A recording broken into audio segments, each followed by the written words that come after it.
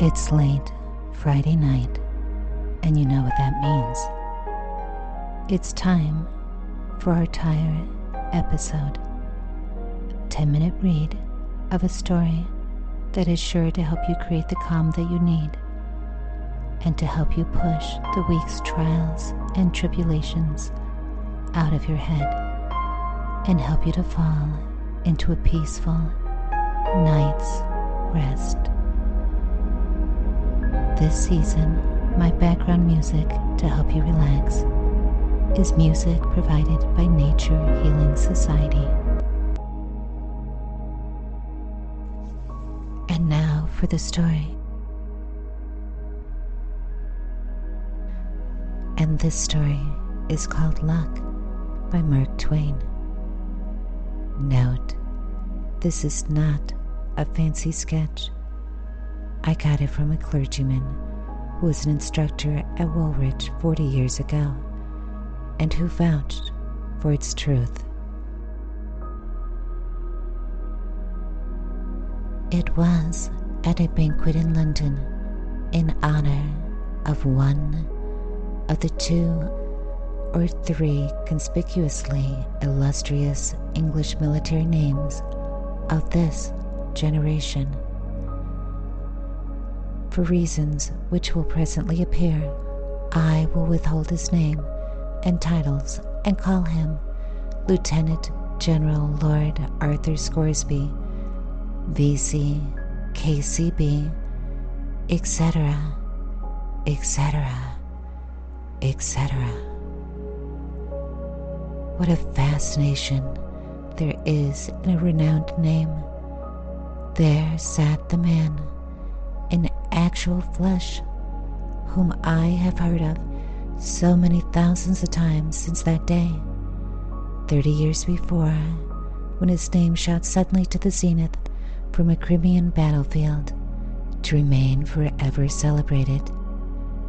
It was food and drink to me to look and look and look at that demigod, scanning, searching, noting the quietness, the reserve, the noble gravity of his countenance, the simple honesty that expressed itself all over him, the sweet consciousness of his greatness, unconsciousness of the hundreds of admiring eyes fastened upon him, unconscious of the deep, loving, sincere worship welling out of the breast of those people and flowing toward him. The clergyman at my left was an old acquaintance of mine, clergyman now, but had spent the first half of his life in the camp and the field as an instructor in the military school at Woolwich. Just at the moment I had been talking about, a veiled and singular light glimmered in his eyes, and he leaned toward me, and he muttered confidentially to me, indicating that the hero of the banquet was privately an absolute fool. This verdict was a great surprise to me. If its subject had been Napoleon, or Socrates, or Solomon, my astonishment could not have been greater. 2 things I was well aware of: that the Reverend was a man of strict veracity, and that his judgment of men was good. Therefore I knew beyond doubt or question that the world was mistaken about this hero. He was a fool. And so I meant to find out at a convenient moment how the Reverend, all solitary and alone, had discovered the secret. Some days later the opportunity came, and this is what the Reverend told me. About 40 years ago, I was an instructor in the military academy at Woolwich. I was present in one of the sections when young Scoresby underwent his preliminary examination.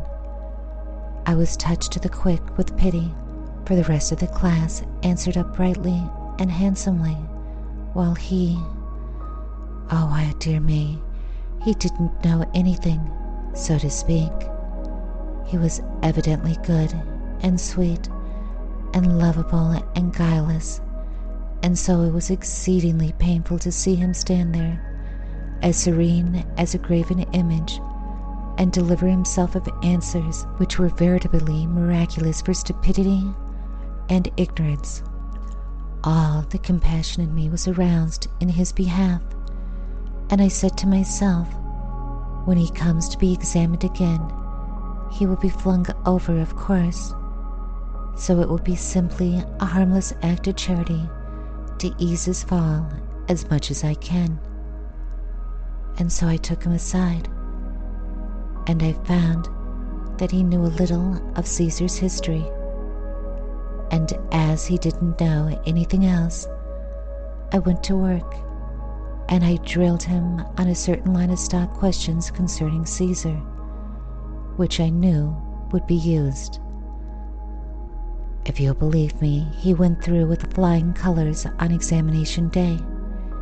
He went through on that purely superficial cram and got compliments too, while others who knew 1,000 times more than he got plucked.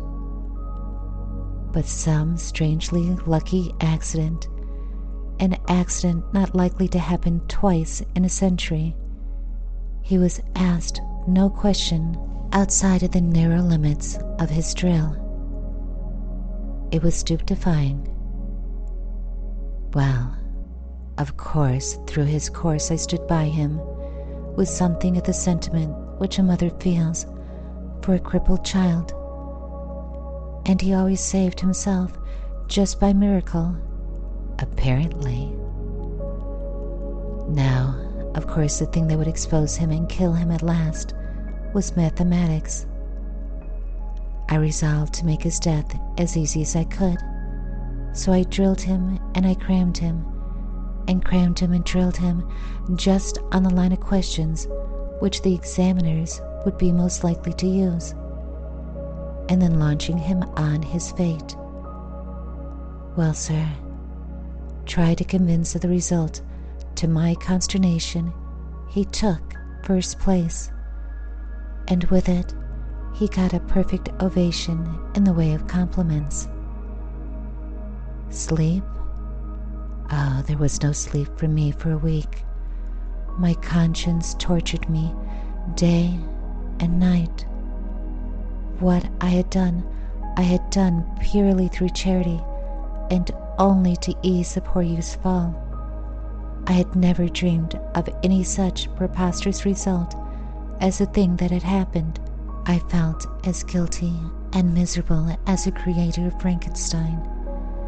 Here was a wooden head whom I had put in a way of glittering promotions and prodigious responsibilities, and but one thing could happen. He and his responsibilities would all go to ruin together at the first opportunity. The Crimean War had just broken out. Of course there had to be a war, I said to myself. We couldn't have peace and give this donkey a chance to die before he was found out. I waited for the earthquake, and it came. It made me reel when it did come. He was actually gazetted to a captaincy in a marching regiment. Better men grew old and gray in the service before they climbed to a sublimity like that. And who could have ever foreseen that they would go and put such a load of responsibility on such green and inadequate shoulders? I could just barely have stood it if they had made him a cornet. But a captain? Think of it. I thought my hair would turn white. Consider what I did. I, who so loved repose and inaction, I said to myself, I am responsible to this country for this, and I must go along with him, and protect the country against him as far as I can. And so I took my poor little capital that I had saved up through the years of work and grinding economy, and went with a sigh and bought a cornetcy in his regiment, and away we went into the field. And there, oh dear, it was awful. Blunders, why he never did anything but blunder. But you see, nobody was in the fellow's secret. Everybody had him focused wrong, and necessarily misinterpreted his performance every time. Consequently, they took his idiotic blunders for inspirations of genius. They did, honestly. His mildest blunders were enough to make a man in his right mind cry, and they did make me cry, and rage, and rave too, privately. And the thing that kept me in a sweat of apprehension was the fact that every fresh blunder he made increased the luster of his reputation. I kept saying to myself, he'll get so high that when discovery finally does come, it will be like the sun falling out of the sky. He went right along up, from grade to grade, over the dead bodies of his superiors, until at last, in the hottest moment of the battle, down went our colonel, and my heart jumped into my mouth, for Scoresby was next in rank. Now for it, said I, we'll all land in Sheol in 10 minutes for sure. The battle was awfully hot. The Allies were steadily giving way all over the field. Our regiment occupied a position that was vital. A blunder now must be destruction. At this crucial moment, what does this immortal fool do but detach the regiment from its place and order a charge over a neighboring hill where there wasn't a suggestion of an enemy? There you go, I said to myself. This is the end at last. And away we did go, and were over the shoulder of the hill before the insane moment could be discovered and stopped. And what did we find? An entire and unsuspected Russian army in reserve. And what happened? Were we eaten up? That necessarily would have happened in 99 cases out of 100. But no, those Russians argued that no single regiment would come browsing around there at such a time. It must be the entire English army, and that the sly Russian game was detected and blocked, and so they turned tail, and away they went, pell-mell over the hill and down into the field, in wild confusion. And we, after them. They themselves broke the solid Russian center in the field and tore it through, and in no time there was the most tremendous rout you ever saw, and the defeat of the Allies was turned into a sweeping and splendid victory. Marshal Cornbury looked on, dizzy with astonishment, admiration, and delight, and sent right off for Scoresby and hugged him and decorated him on the field in presence of all of the armies.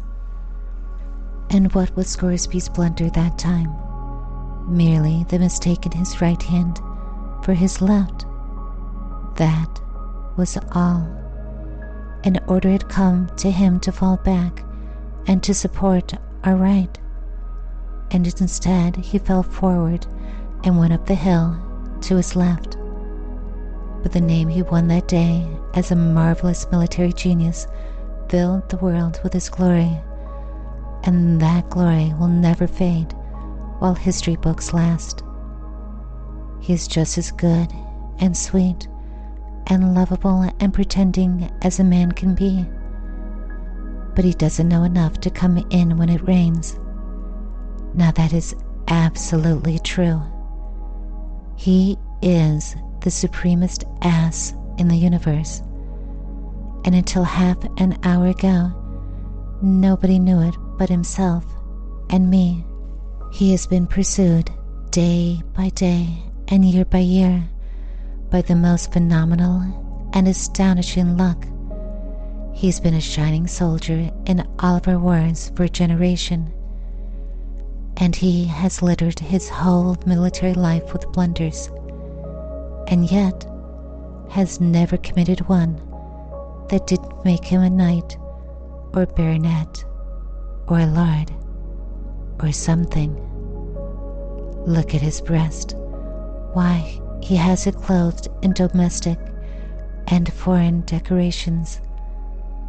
Well, sir, every one of them is a record of some shouting stupidity or another, and taken together, they are proof that the very best thing in all of this world that can befall a man is to be born lucky.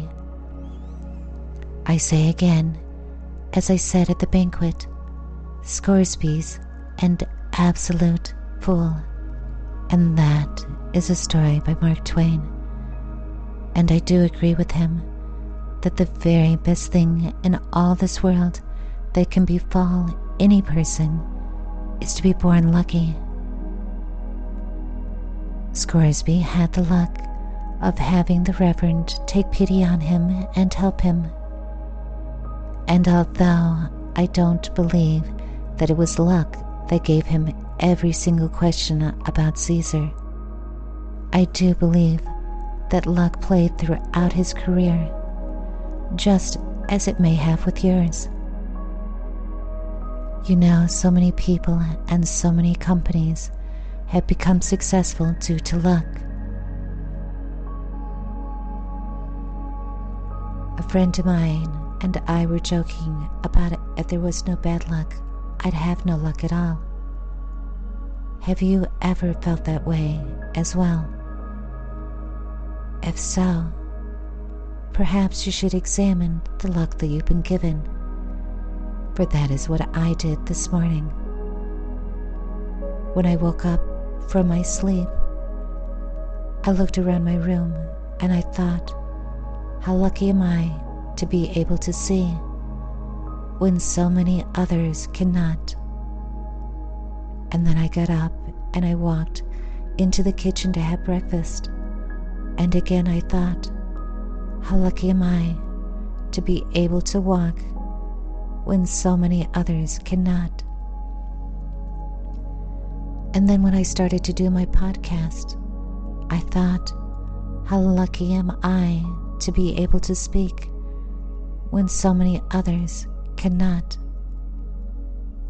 And then I got thinking that we take our luck for granted, the things that we have been blessed with. I know when it comes to speaking, I had always taken that for granted until, as you know, about a month and a half ago, I had lost my voice, and I'm still dealing with the damage that was caused to my vocal cords. I do hope for full recovery one day, but in the meantime, I consider myself lucky that it was not worse. And so next time you think that you have no luck, think of all the things that you have been lucky to have that others have not. Perhaps you haven't been lucky enough to reach the promotion that you want or that you feel that you deserve. Perhaps you don't feel you've been lucky enough in love as yet. But perhaps these things will come. Perhaps they will show themselves. But as you wait for luck, always be thankful for what you have and advance yourself each and every day through your learning, your skills, your networking, and your love for yourself.